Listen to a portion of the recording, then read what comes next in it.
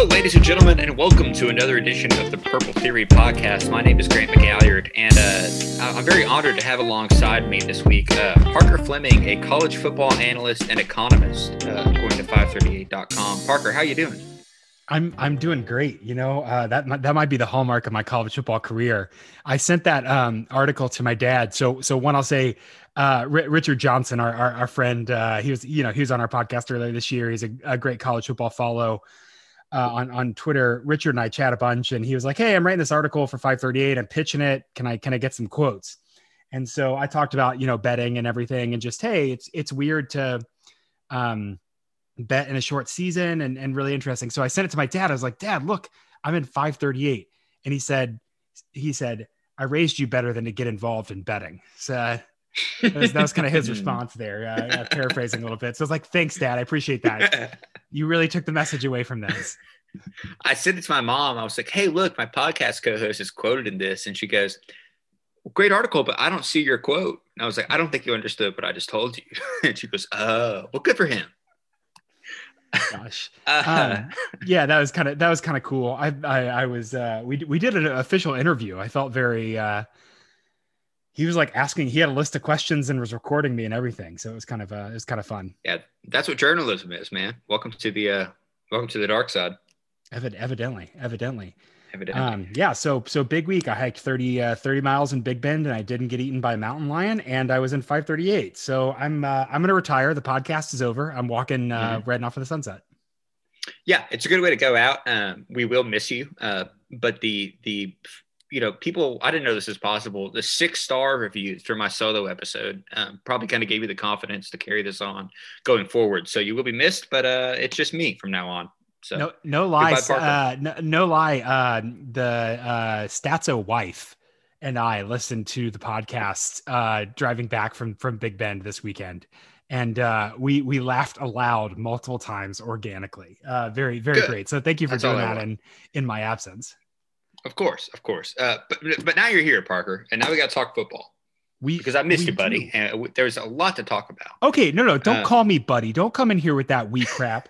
Because you and all the other jerks on Twitter, I come in and open my Twitter for the first time in 4 days on Monday morning and have 800 notifications, and everybody's like, "Oh, Wild Frog, yada yada, whatever. They ran the Wild Frog and all this nonsense." And all of you buried the lead that TCU ran RPO insert tight end pop pass in the red zone.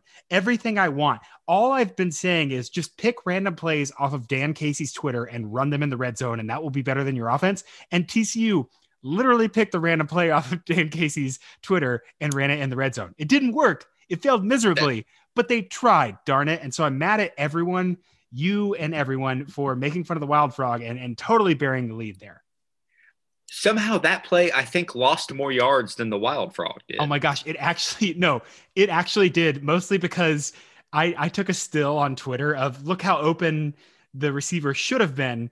But he was not open because TCU's tackle, who will remain nameless, was turned around watching his man just clobber Max Duggan, which is a fitting image for 2020, both on kind of like an allegorical level and just like summarizing TCU's season. And also, yeah, c'est la vie. Parker, before we get into TCU, actually, you know what? Let's start with TCU. Let's talk about signing day a little bit. I'll say this now, and I'll kind of say my piece, and then I know you have some opinions on it.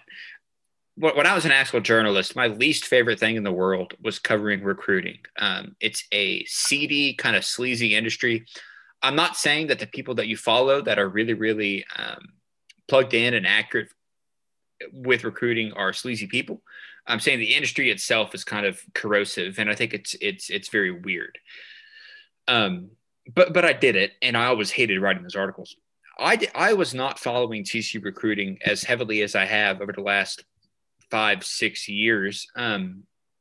But it seems to me, Parker, that the Frogs may have laid an egg, and that's no offense to any recruits. I'm excited for several of them. I think Alex Honig is going to be very interesting, and noted listener of the Purple Theory podcast. And I'm just curious as to how you kind of rate what TCU's efforts were this offseason. Yes. Okay. So let me preface this again by saying exactly what you're saying. The recruiting's a weird thing.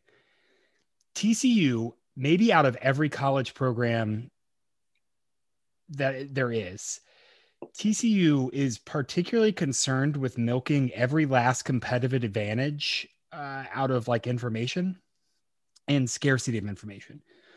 What happens then is that TCU's doings, their comings and going in recruiting. So I know more about what Lincoln Riley was doing in recruiting than I do TCU, simply because TCU doesn't want people talking about it, and they leak that through a very narrow channel.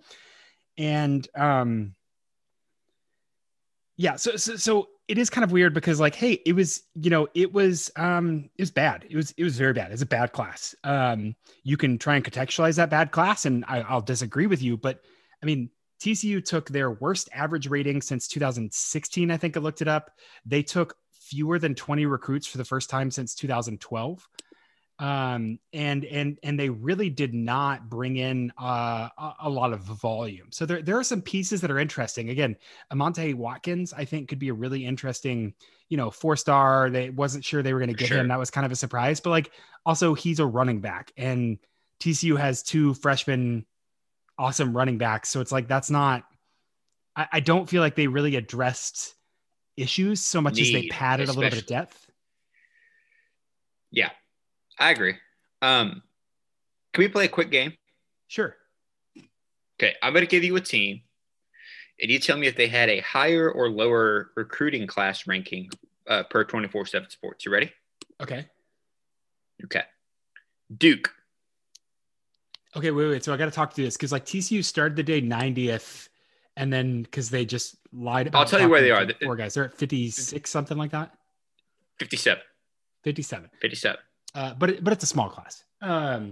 That's a joke. We're gonna come back to that. Okay, so they're 57th. Duke. I'm gonna say Duke was lower, but it was close. Duke was higher. No. Syracuse.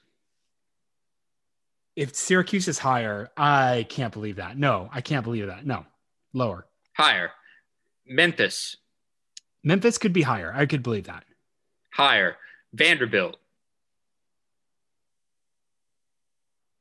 Don't do this to me. Higher. No. Where's Vanderbilt? Parker. Vanderbilt's 49th. Parker. Does Vanderbilt have more than one blue chip? Vanderbilt has 22 commits. I don't know how that's possible. Parker. Kansas. Higher. Okay. By 2 spots. What if it's all JUCOs or something? No, freaking. I don't care. Okay, fine. That is so fine, dumb. Parker. Rutgers. Hey, look, man, Greg Schiano higher by 18 spots. Baylor. Dude, higher by Baylor 17 spots. Baylor got a blue chip O lineman. Baylor got a very high 4-star and a quarterback. Oh my gosh. He wasn't a 5-star, but he was real close to a 5-star quarterback too. Parker. SMU. Okay, I know SMU is higher, but I'm gonna by 9 spots. They lost Savion Byrd to Oklahoma, which is crazy that a blue chip offensive tackle literally came down to the last minute. SMU and Oklahoma. But also they had that Preston Stone as a 4-star quarterback who wanted to stay in Highland Park. And so that really bumped them up. That's great. In the Big 12 per 24/7 Sports, TCU is 9th. Can you name the only school lower than them? It's got to be Texas Tech. They're a mess right now. It is Texas Tech. Texas Tech somehow only has 11 commitments. Parker, this is bad, brother. Yeah. So okay. All right. So we can do a couple things. One, I think we could talk about the fact that if your goal is to have 2 really, really good TCU seasons and then ride off into the sunset, whoever you is, the royal you there, this doesn't matter. This is fine. If your goal is to continue to build a program that could compete nationally more often than once every 6 years, this isn't great. Nick Saban doesn't take a year off recruiting.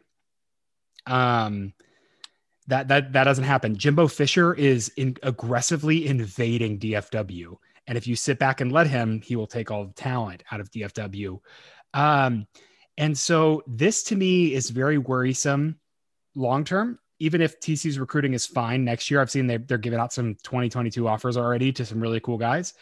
But this looks like potentially they're going to be reliant on transfers in the second signing day. And that's going to be kind of this like mortgage the future for the present situation. Well, that is how you get your roster colossally doinked. I almost cursed, but I didn't feel like it. That is how you mess up your roster. So I agree with you. I will say that this, I'm going to say a sentence and let it breathe and then move on because I don't know if I want to say the sentence. This might be Justin Fuente's problem. Anyway, what I will say is that this won't affect the next 2 years, right? TCU is a solid base of young players that will kind of carry the team through the next 2 or 3 years, maybe. But in 2025, Parker, we may be relying on a lot of freshmen and sophomores, or 2024 or whatever. It just doesn't seem, like you said, as a recipe for success. But again, that's a problem for a man who just got extended for one more year at Virginia Tech. Which is code for they reduced his buyout again. They sure did. I am curious as to what the strategy is behind taking only 13 commits. Texas Tech, the only program lower in the Big 12, took 11. Look, when I was covering TCU for money, TCU was in the low 20s, high 30s, right? And that's fine. For a small private school in Fort Worth, that's what you'd expect. They steal the really, really good 2-3 stars, poach off a couple 4s, and we're all good. It's very, very strange to me, the strategy. I don't know if it was a strategy or if it was recruits outright rejecting the Frogs. This is I always feel bad saying this because we're talking about high school seniors. I hope everyone that has signed turns out to be a stud, and I am pulling for all of them. Recruiting is absolutely an area I would love to be wrong a lot. Yeah, exactly. 100%. And we are, I'll say this personally for me, I'm going by 24/7 sports ratings and the kind of the general temperature here, but it's not a good look is what I would say. No, but, and there's bright spots, right? Like Alex from Germany could potentially be like a 4-star in America. Like the translation is just crazy there. Yes, absolutely. And so there's nuance, but overall, like looking at a class, this is deficient. It is a deficient class, and that's not great when you think about program building and maintenance. And that's really what I'm worried about here is like, if you're gearing up for one last ride, fine, you're right, we can explain this away, it doesn't really matter. That's not good for TCU long term. No, you again being the casual listener to this podcast, the rural you. Yeah, I don't like recruiting. It's scummy. I don't either, and I don't like the whole like paying for information. Like recruiting is so like back channel. Who do you know? Who's at the camps and who talked to this guy and which recruits texting this person and coaches tell people this and that, and like that's not a TCU specific problem, although TCU clamps it down a little bit. But just like the whole like shadiness around what 18-year-olds are going to do for the next 4 years of their life, it's just it's always just kind of weird to me. I do think also that the informational aspect has really, really inhibited analysis. I don't think there's been a lot of like deep thinking and research about like roster construction. I'm doing some preliminary research and I'll have a pretty big offseason project about like blue chip offensive linemen and kind of how that has, determined looking like where they come from that. But like, I do think that recruiting is really, really stuck on who knows what, not like, what does it mean generally, if that makes sense. I agree with you. And TCU's recruiting strategy has been very, I'll say, interesting for the last few years, just because, as we kind of discussed earlier, I don't think they've addressed needs. You think about the blue chip offensive linemen TCU have signed, they've been few and far between. I'm excited about Garrett Hayes. I hope he sees the field as a guard, 4-star from last year. But besides that, TCU seems to kind of trust itself to develop offensive linemen. And, well, this may be a topic for an off-season podcast or article, but I don't think TCU has the personnel in place to develop offensive linemen, would be the nice way I would say that. Dude, There's some state media bullshit going on. Gosh, we don't need So to talk anyway, about this so right now. so right, we don't. But anyway, what I'm saying is, I think if you look at the teams that are really really good at recruiting and really really good at football, they prioritize certain areas in recruiting that TCU does not prioritize. Anyway, I don't want to talk about recruiting anymore. Are you good to move on? Yeah, yeah. Life is suffering. Okay. It's fine. Okay. Like, yes, c'est la vie. Okay, well, before we talk any more TCU, let's talk about the Big 12 title game real quick. Oklahoma versus Iowa State. Those two teams currently adorn the end zones at AT&T Stadium in Arlington, where the where the Texas high school football title games are being played, which is very funny. Shiner actually just won the title in 2A. Makers of my favorite beer in the world, and their high school team just won. Is Shiner the team that has that huge kid who's just like wrecking other high schoolers? Doug Brooks, yes. Dude, all Doug. Where's Doug? Is Doug going to play college somewhere? Doug is a sophomore, Parker. Oh my God. No, he's not. Doug is 44. He is a sophomore. He's going. I hope Gary Patterson likes Shiner Bach. Anyway, Oklahoma, Iowa State. I think the assumption is that Oklahoma is going to win this game. Am I wrong? I'm not sold on that. Iowa State's playing very hot right now. You have been downplaying Iowa State the entire year. I've told you Iowa State's a good football team. Okay. So you got to think about like a one-shot game versus like long predictive trends. Iowa State's really hot right now. I'm absolutely Oklahoma is the only good team in the Big 12. Iowa State has been on the right side of plenty of lumps. Iowa State over and over has avoided disaster and snatched victory from the jaws of defeat in circumstances outside their own. I think Matt Campbell's a really good coach. I think he's totally capable of kind of cultivating the chip on the shoulder and that kind of thing. I do not think that they will win, but I do think it's going to be close. So you said like three different things that reminded me of things we need to talk about during this podcast. First and foremost, Iowa State had the defensive and offensive MVP in the Big 12 this year. Gosh, when will they learn? When will whoever did you get a vote this year? I don't think I voted. And did the media vote at the end? I voted for the preseason, but I did not. I don't think I was offered to vote for the postseason. I think because I moved in September, my letter didn't get to me. I assume they'll correct that next year. I got credentialed for Big 12 Media Days all on my own this year. So did I. And they did not ask me to vote for the end of the season poll. So I'm going to take that up with somebody.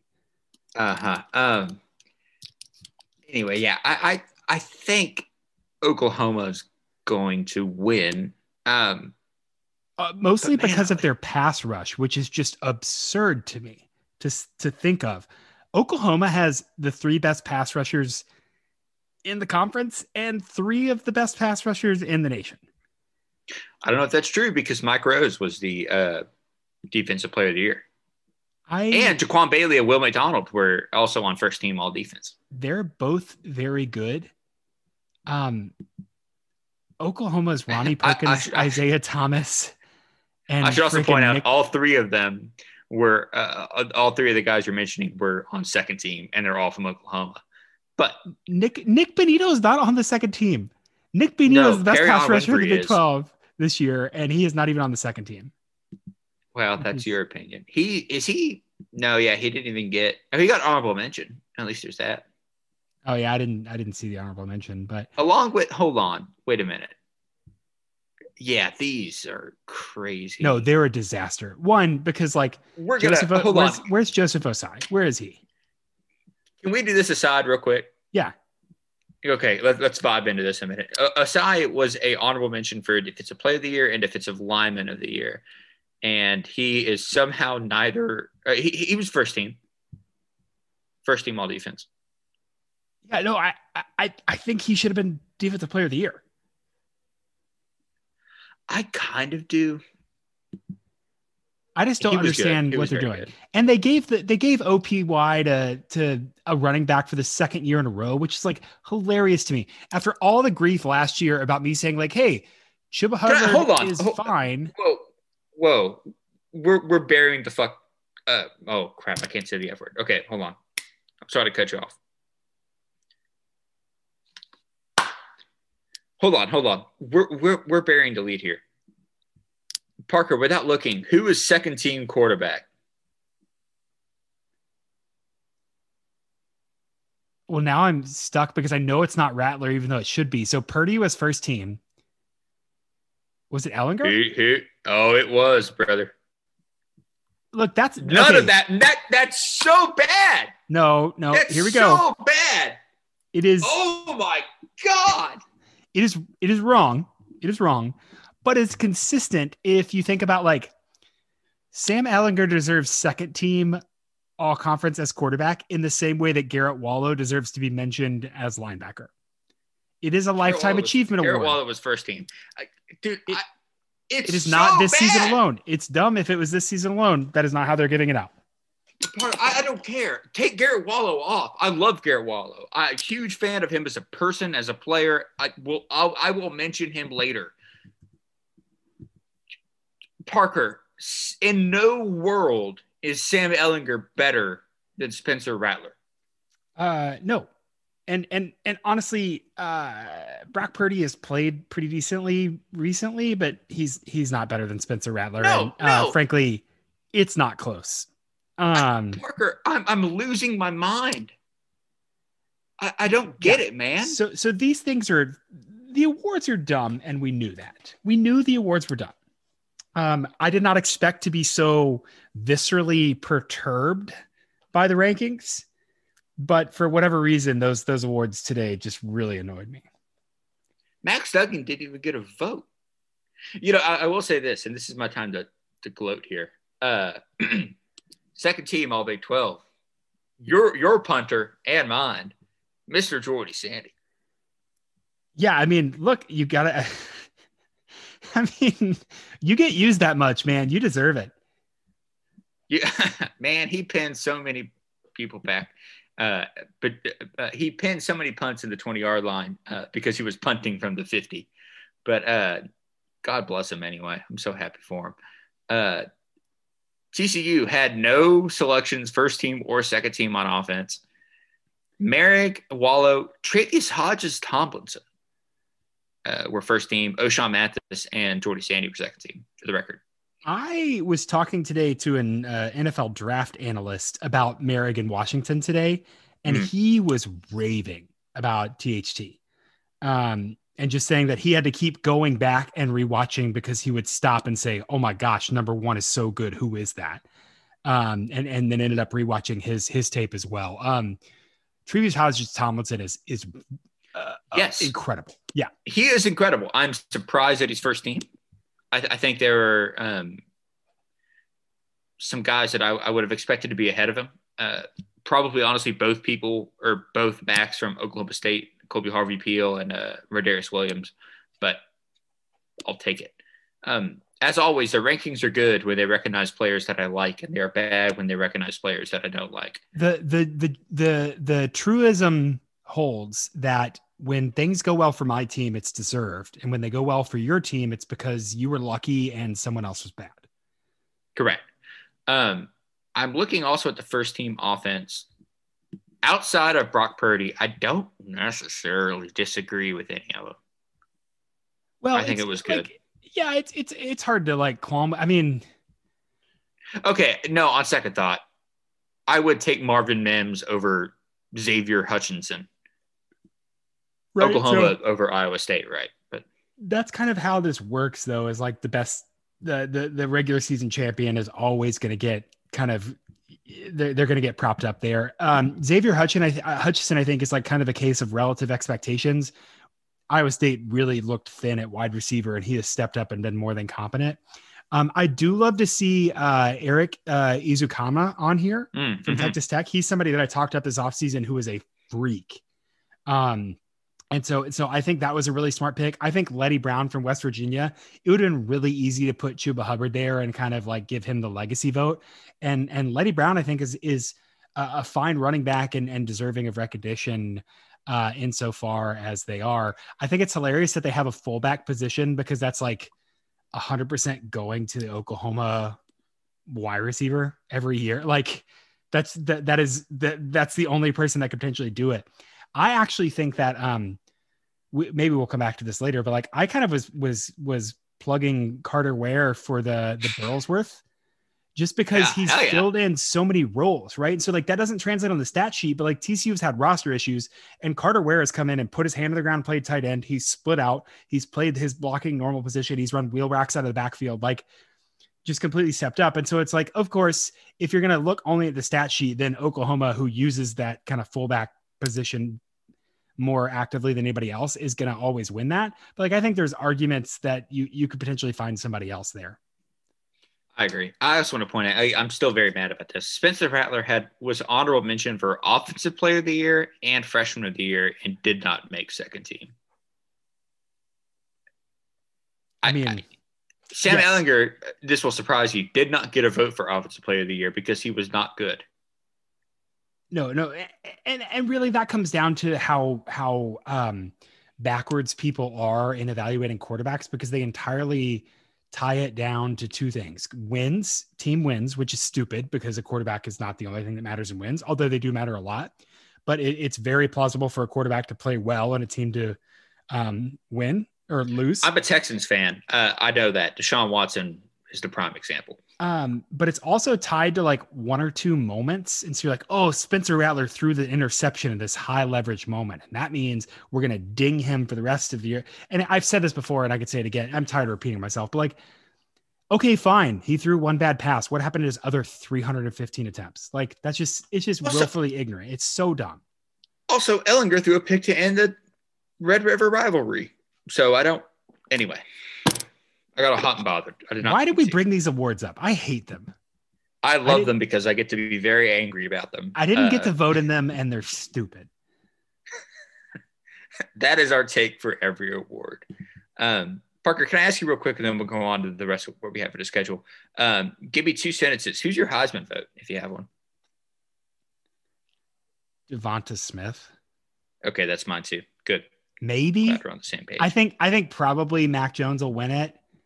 But you could make an argument that Smith he's incredible.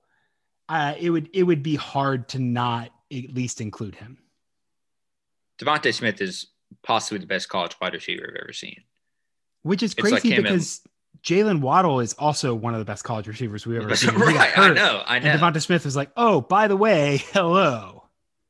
Can I also interest you in beating the hell out of you? Well, you know what, Parker? The awards are done. So we have our own awards. With blackjack in. No, I'm just kidding. It's fine. Yeah, we won't finish the rest of that quote. This is a family podcast.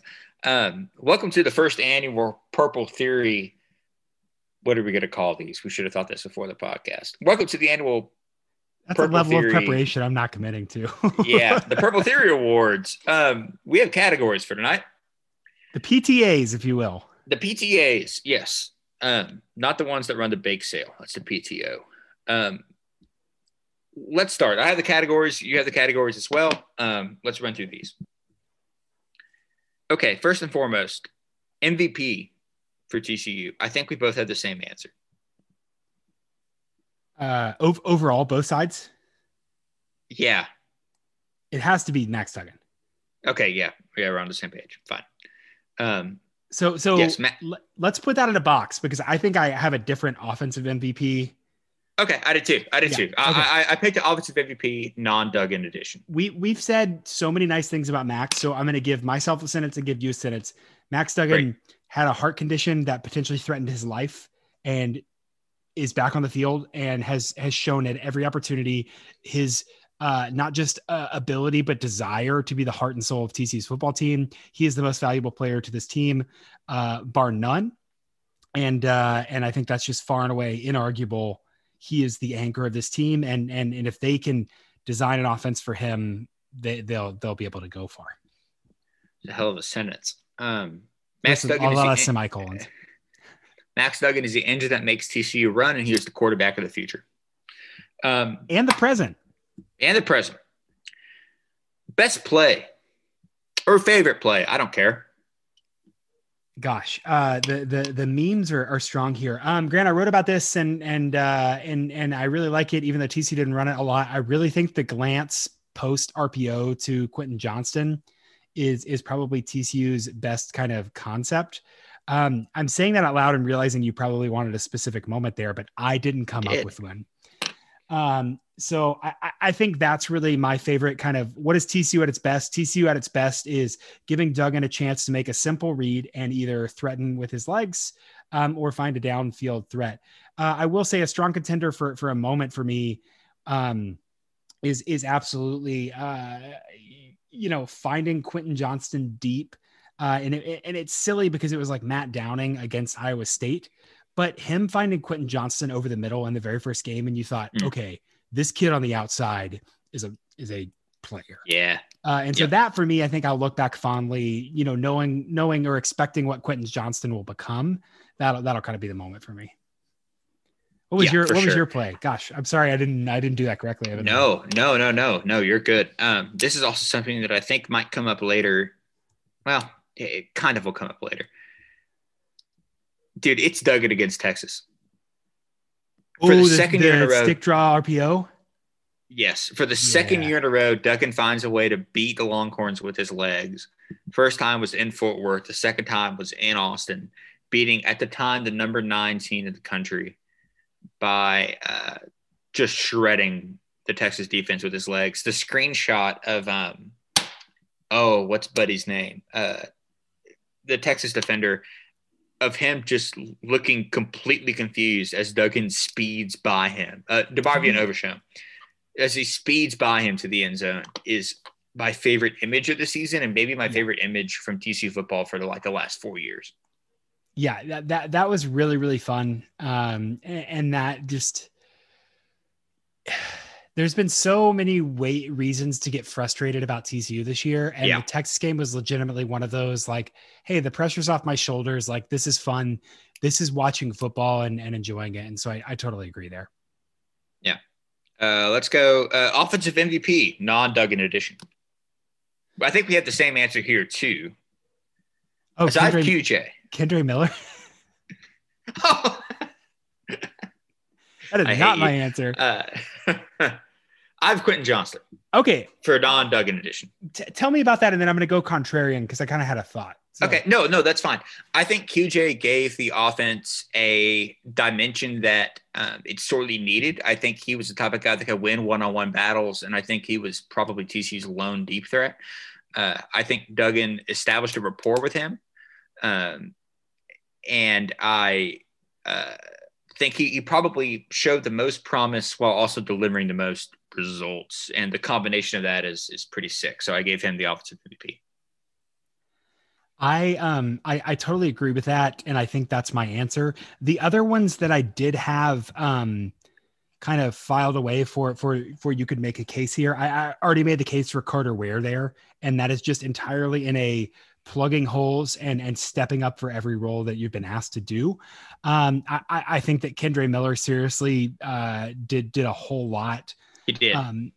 And so I think you could absolutely do that. The other one that I would step up and kind of say is like Blake Hickey is not good, but Blake Hickey stepped up and performed admirably in some rough spots. And so again, if you're thinking about like, hey, this wasn't a good year, obviously the quarterback's the MVP, your star players, your Pro Wells, your Tay Barber, your Quentin Johnstons really had limited usage all season. And so there's nobody that jumps out on you on the stat sheet. You could think about some of these kind of like heart and grit guys that could potentially be, a little bit more valuable, but I think you're right. I love heart and grit guys. And I'm very glad you delved into that. And I think I will probably take that position during the defensive MVP discussion, because who's your defensive MVP? My defensive MVP is absolutely Tre'Vius Hodges-Tomlinson. Unequivocally, just what we expected out of him was not this. I mean, we expected him to be fine, but you couple the fact that we expected him to take a step forward. We didn't expect him to kind of blow everything up. And then the other cornerback position just didn't exist. Tomlinson was targeted 49 times. Grant, he broke up 14 of those passes. That's Yeah, like that's nuts. 1 in 3. That's nuts. 1 of every 3 passes that came his way, he got his hands on and disrupted. That's just incredible. The longest pass he gave up all season was only 44 yards, and only allowed 32.7 reception percentage. I just don't know what else you could say about him. We thought Noah Daniels was going to come and be kind of lockdown island. And Tre'Vius Hodges-Tomlinson, as so often happens with TCU's defensive system, where, you know, guys are coached up well, and if they've been in the system for a little bit, they can fill holes when they need to. He kind of came out of nowhere and is excellent. Yes, he is. And I should also say that Noah Daniels might be this guy next year. We don't know because he was hurt. With the gratuitous shout out to Trevon Merrick, who probably was the best player on the defense this year. And it's probably underrated because our expectations for him are so high and he met them that you're kind of like, oh yeah, that's just what he does. Met them, but like, yeah, that's just what he does. I don't care, man. Garrett Wallace, my MVP.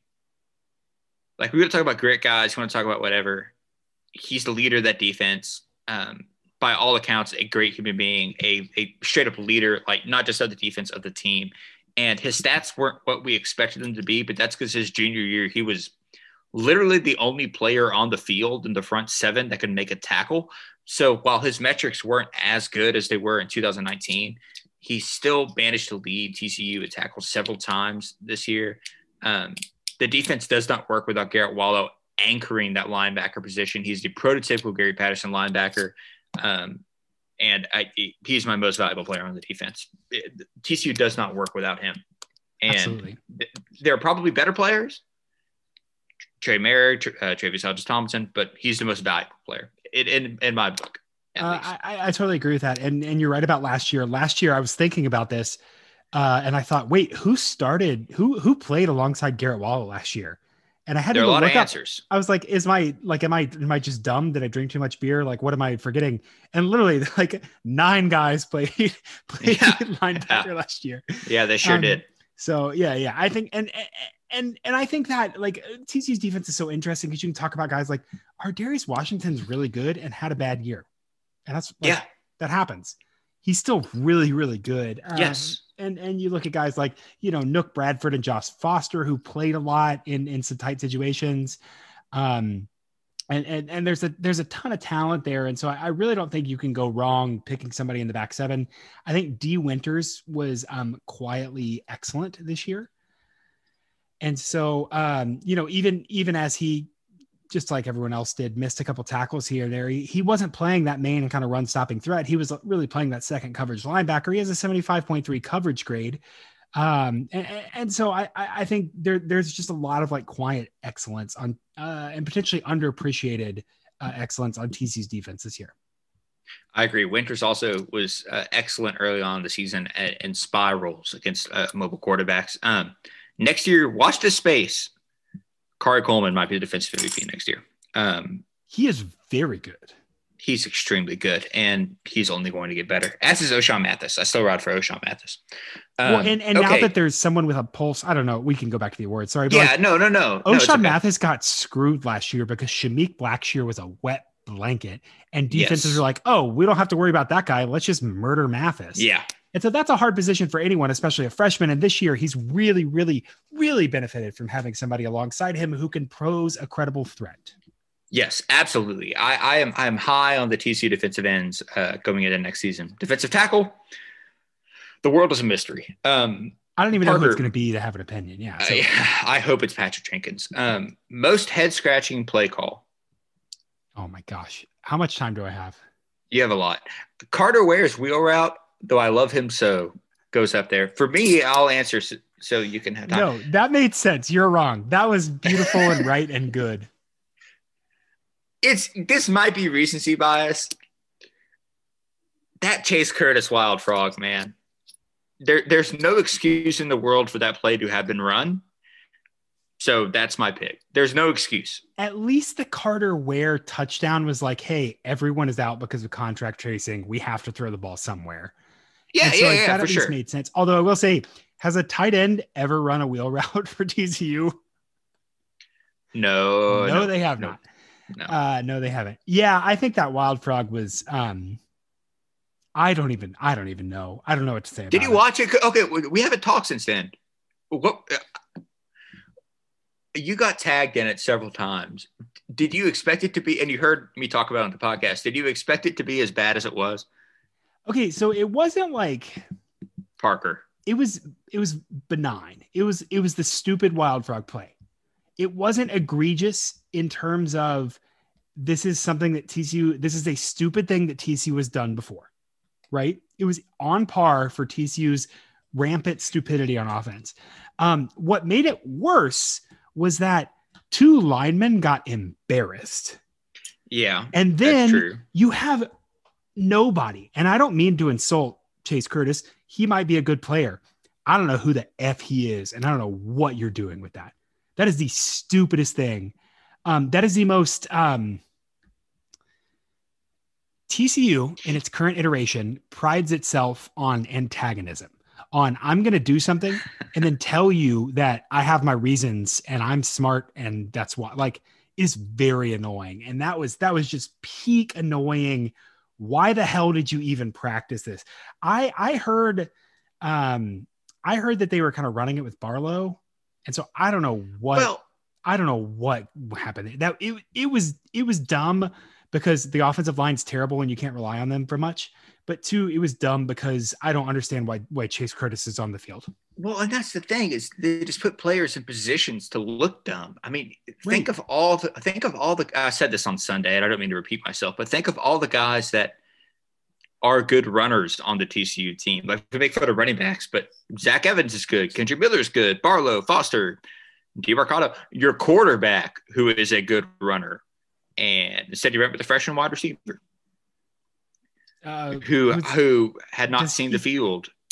Well, he played think. special teams, but like, does he have a scholarship? I don't think he has a scholarship.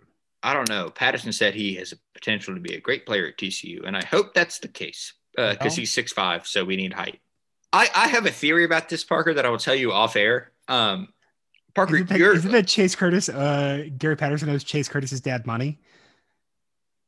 Well, I wasn't going to go there, but Chase Curtis being from Pittsburgh, Kansas, did play. Oh, my gosh. Is that real? That's not real. Yeah, no, he's from Pittsburgh, Kansas. That's the conspiracy theory. College football is really stupid. TCU football is stands out among the stupid. I'm not making that up. That is amazing. Anyway, I have a lot of things to say that that one's hard to beat. The stakes were pretty low though, so like, I the stakes were low. I mean, there are worse play calls like that probably cost TCU percentages of a chance to win a game because TCU was going to beat Louisiana Tech. But as far as just sheer absurdity. Yeah, I think just pretty crazy. So I would say I have like tiers of worst play call, most head scratching play call. Oklahoma State, about midway through the first quarter, TCU just kept trying to go deep outside and like clearly Max was not throwing those routes. And he's like, what the hell are you doing? But I think even more importantly, the TCU had the ball with like 2 minutes left against Kansas State and they were down one score. I'm sorry to make us think about this game because this was truly one of the most miserable TCU games I've seen in a long time. We'll get to that in a minute.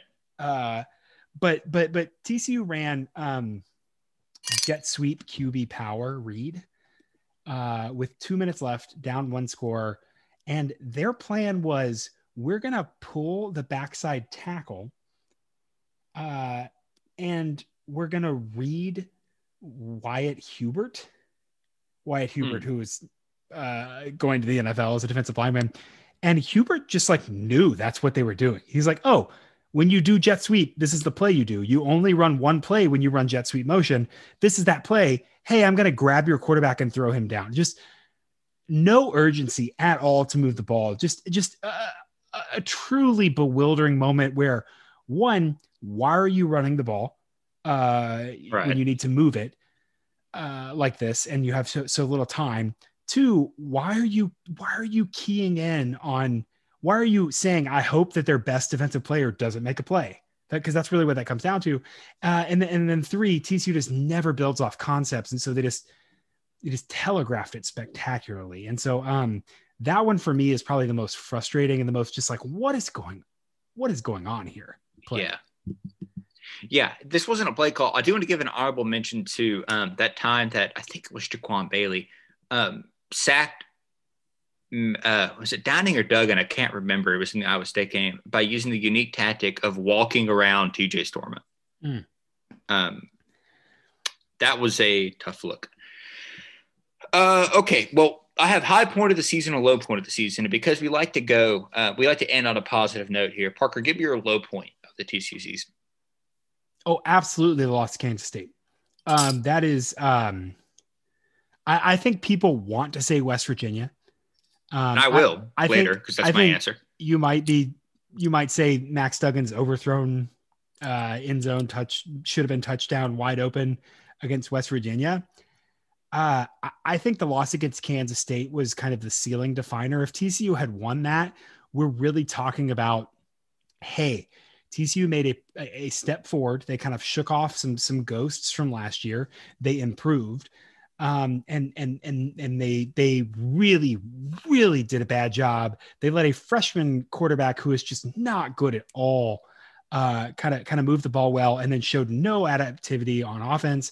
That really felt emblematic of where TCU is, not in the sense that that's how they played every game, but because they seem to not be able to shake this kind of inexplicable, by all accounts, you should win this game and you decide not to.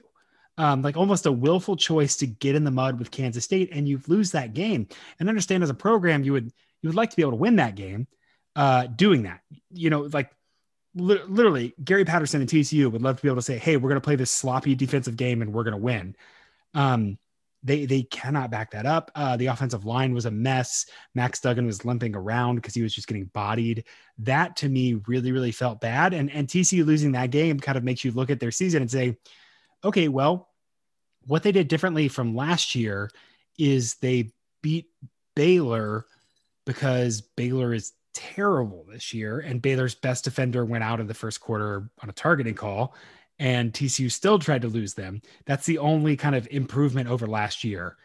And so ultimately, I really, really think that that Kansas State game was just kind of what I'll look back on and say, there were good things about 2020, but really that Kansas State loss is like a weight dragging that down to the bottom of the ocean for me. I'll also push back and say they beat Oklahoma State, which they did not do last year. Well, they should have, but John Stevens Jr. dropped the ball on the ground like a dummy. And so. Yeah. Anyway, I will say my low point is the West Virginia game. And Parker, that's because TCU scored 6 points against West Virginia. Yeah, but you knew they were bad going in. I don't know. Okay. Well, no, hold on. No. Like I get it, but like zen-like resignation towards the end of the season. So no. Here's the thing: it's like, yeah, that's near the end of the season, but this is the same team that did beat like a ranked Oklahoma State team and scored points against them, and it said they scored 6 points against West Virginia and gave up 24. Like that game is the most miserable game since last year's West Virginia game, and that to me was a low point in the season. That's the angriest I've been on this podcast, and I think I wrote a really mean Oklahoma game recap, but that's the angriest I was this season because the Iowa State game, it was like, okay, well, they should have started Duggan, but they didn't know what they had with his heart condition, whatever. Kansas State was like, okay, this sucked big time, but it was the second game of the season and whatever. West Virginia, there was no excuse whatsoever for that loss. It was bad. It was very bad. Oh yeah. Not denying that. Absolutely. Remember when Kelsey Patterson tweeted #15 during the Iowa State game? Let's talk about the high point of the season. That might be my high point of the season.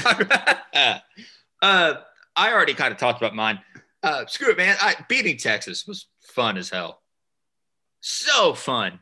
TCU had just tweeted that incredible close-up headshot of Max Duggan right before the game with the smolder. Long live the smolder. The smolder.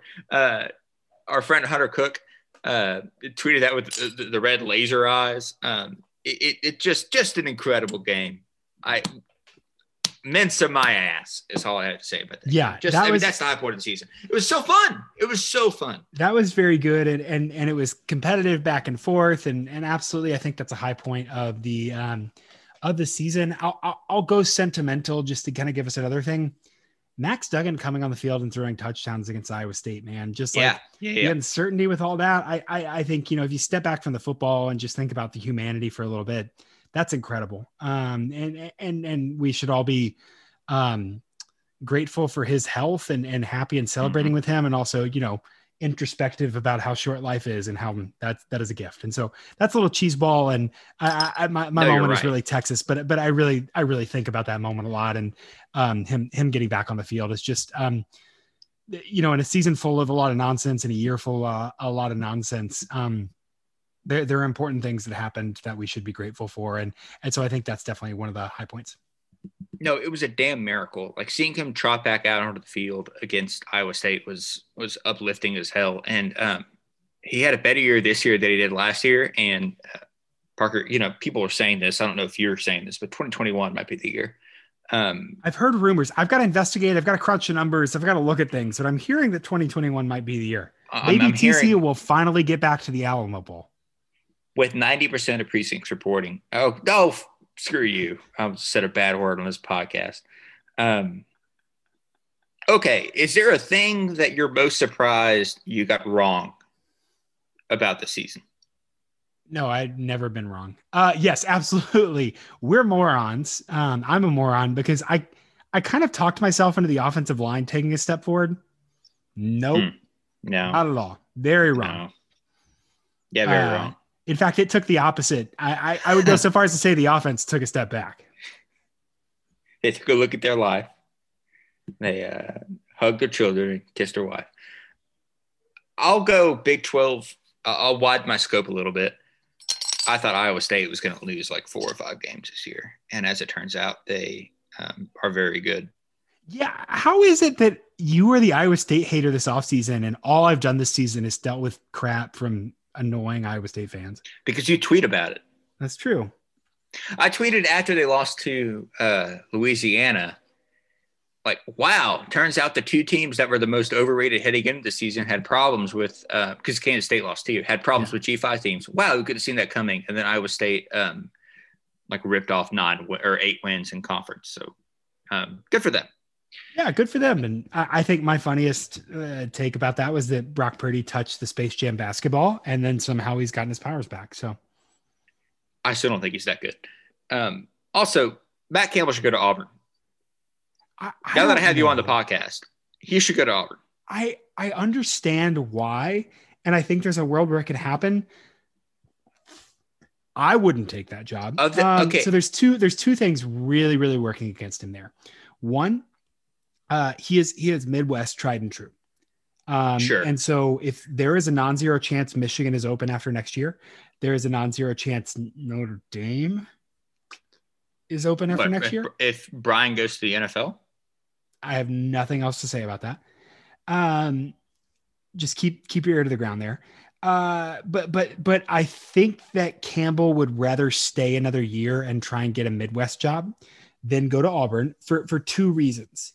One, the politics is something that I don't believe someone non-Southern you have to have 2 qualities, right? To be able to handle the politics of a place like Auburn successfully, you have to either 1, be Southern and understand these kind of subtleties that are just beyond below the surface. You've got to be able to, feel a vibration of the earth and understand which tectonic plates are moving when. Or 2, you have to be an asshole who wins, a la Nick Saban, who's a nice guy, but I'm just saying, like, he's like, nope, this is mine. No, I know what you mean. I don't think Campbell is either of those. I do not think he's a cultural fit for Auburn. So I think that kind of Midwestern outsiderness is working against him there. And then 2, I have heard from, I don't have sources or anything, but like on many accounts, Campbell really, really does not like the nastiness that comes with college football recruiting at an elite level, and he is not willing to learn about it. Okay, and I'm fine with that. You can't be at Auburn, and I agree. But let's take the 2 programs you mentioned, Michigan and Notre Dame, right? Let's say, whatever, hypothetically, that's one of the jobs that he takes. As if they're not nasty recruiting, as if, oh, you have to get really good grades to get into Notre Dame and whatever, they're a bunch of nerds. And as if Ohio State's not going to negative recruit you all the way down. Oh, like I'm not worried about negative. I'm not worried about negative recruiting. I'm worried about facilitating mom getting a new car. Oh, yeah. Okay. Yeah. Sorry. Well, I was vague about that. Yeah. I didn't. No. Yeah. First off, I am pro get your mom a new car. Absolutely. I once interviewed Hartley Dykes. That's a fun fact. Noted Bay City High School alumnus and noted man who got a lot of programs in trouble, notably Texas A&M.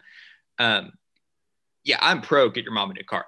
But I just think that Auburn and Iowa State have, outside of win percentage, have a lot in common. And I think they could be a good fit. I also think that if Campbell – I'm sorry, I keep cutting you off. I'm the worst. No, it's okay. I just all I want to say is that like Campbell's got to kind of trying to make this expression less crass. Make a move or get off the pot. You know what I mean? He's got to kind of go. I don't think that's true, but I understand it. I think it is. I mean, I would because also the uncertainty is gonna screw Iowa State next year if he stays. Maybe, but I also will say it would be weird if Iowa State hired, or if Auburn hired an Iowa State coach again. I don't know anything about the politics of that. They hired leather jacket wearing Gene Chizik, and that didn't go well. And they won a national title. Yeah, but that wasn't really. Cam didn't win a national title, but yeah.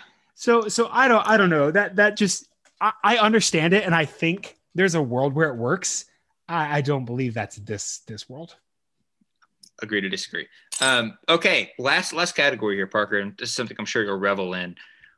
Is there a prediction you made this year that you're the most happy you got right? Oh my gosh. I don't think I saw this one because I haven't thought about this one at all. Do you have one while I can vamp and think about it? Well, I was thinking about this as I typed it, and I don't think I made any good predictions this year. But I guess, and I'm going to repeat myself from something I said earlier, my prediction that 2021 is the year still stands. I think, and as I said this on Sunday, but I think the only thing TCU football did this year is reinforce the notion and the truism that next year is the year. And the groundwork is laid. It's at the feet of TCU now to fulfill it. But I nothing they did dissuaded me from believing that. If anything, it reinforced the belief. Clearly, this was not the year, but next year is the year. It could have been. We could have had it all. Yeah, that's there's really... a song in there, right? Right. That was Adele. Rolling in the Deep. Okay, yeah.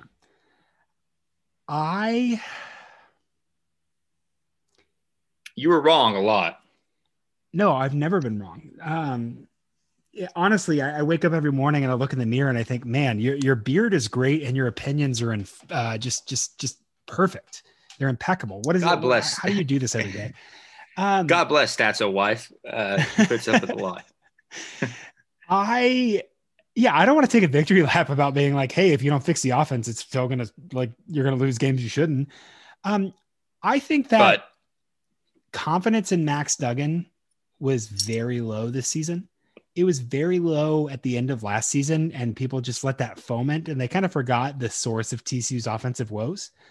And so I'm not going to gloat about saying TCU is going to be bad. I'm going to gloat about saying Max Duggan is going to be one of the great TCU quarterbacks. And he's had to start in situations that he shouldn't have. And he's looked bad at times, but he is improving, and he has shown that he is kind of the heart and soul of the team, like I said earlier. So I think that's my prediction. Wait, I actually, in talking there, I realized something I did get wrong. Jerry Kill was a net positive on TCU's season. Okay, I was thinking about that too. Actually, as it turns out, he helped. Because Sonny Cumbie is no longer TCU's offensive coordinator. Oh, and at the end of the year, it was mostly on the ground and was against worse teams than TCU played at the beginning of the year, but it worked. And so I'm like, hey, again, my entire 2019 Texas Tech game where it's like, look, man, you got to figure this out. You can't just keep beating bad teams and pretend like you're going to get better.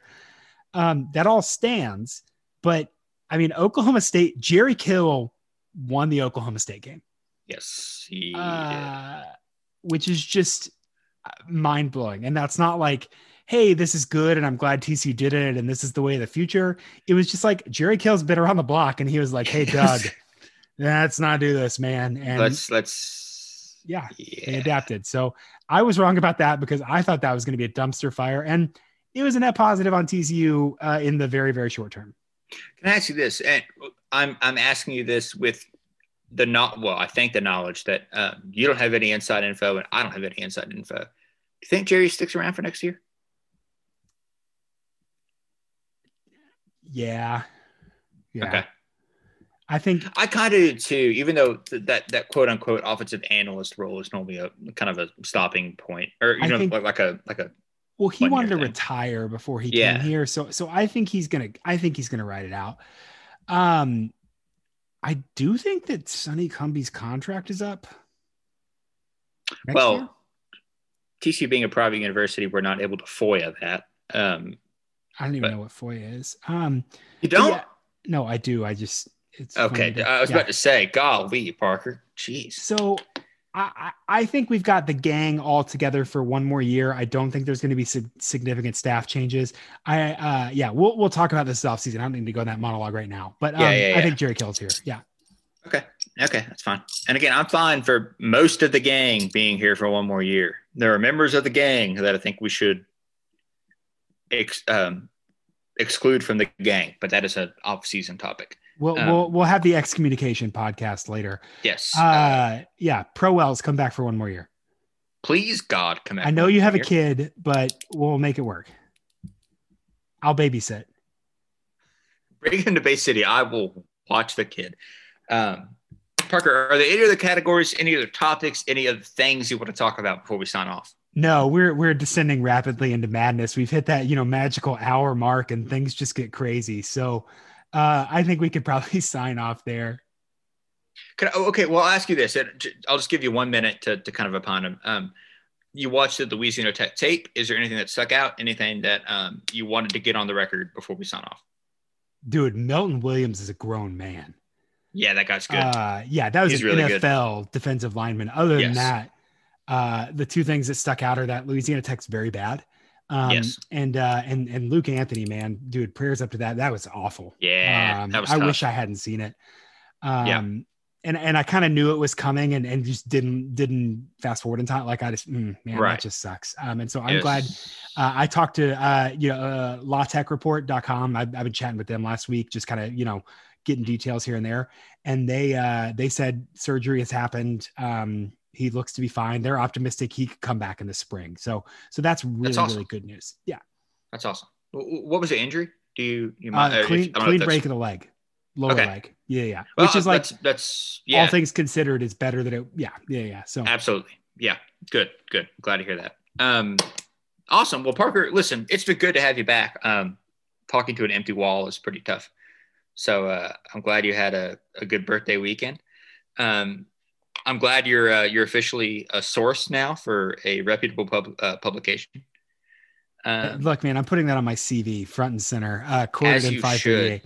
Yes. Yeah, dude, I'm so backlogged on newsletters. Like I have like 6 things that are almost finished that I'm just gonna crank them out and let the floodgates go. I've got Big 12 power rankings that I'm gonna get out tomorrow because man, they're like lettuce. Hold on, let me ask you this: is that for this next year or for this year or what? Do you mean? This is wrapping up the season and true to my ADHD self. What I've done is I've basically written like 500 words on every team. And just said like, hey, here's what they did. Here's what they're good at, yada, yada. And so I'm just wrapping that up and I'll send that out and say like, here's where things stand going to the bowl game. I've got a couple film things I can finish up. And so just cranking stuff out. I don't know that we're going to have like a rigid schedule for the off season, but content is still coming a couple times a week. And so I'm excited about that. I'm excited about some space to explore some more fun, deeper dives this off season. Yeah. First off, the podcast will at least be one time a week going forward, and then we'll at least have 1 or 2 columns up during the week. I think we can hold ourselves to that. I think on air executive decision, we're going 1 a week until we know about TCU's bowl. Yeah. And also, the bowl game. Oh, that's one thing we didn't talk about. Bowl opponents. We'll talk about that next week. We'll get one in next week. We got plenty of time. Yeah, we'll get one next week. Okay, well, he is Parker Fleming. He is at Stats of War. He is a college football analyst and economist, and you can follow him there. My name is Grant McGalliard, spelled like it sounds. You can follow me on Twitter at Grant McGalliard. We're the Purple Theory Podcast. We will be in your inboxes a lot. And Parker has a ton of stuff that he is excited to write about. So stay tuned till then. Subscribe, purpletheory.substack.com. Until then, we'll see you next week. Go Frogs. Go Frogs.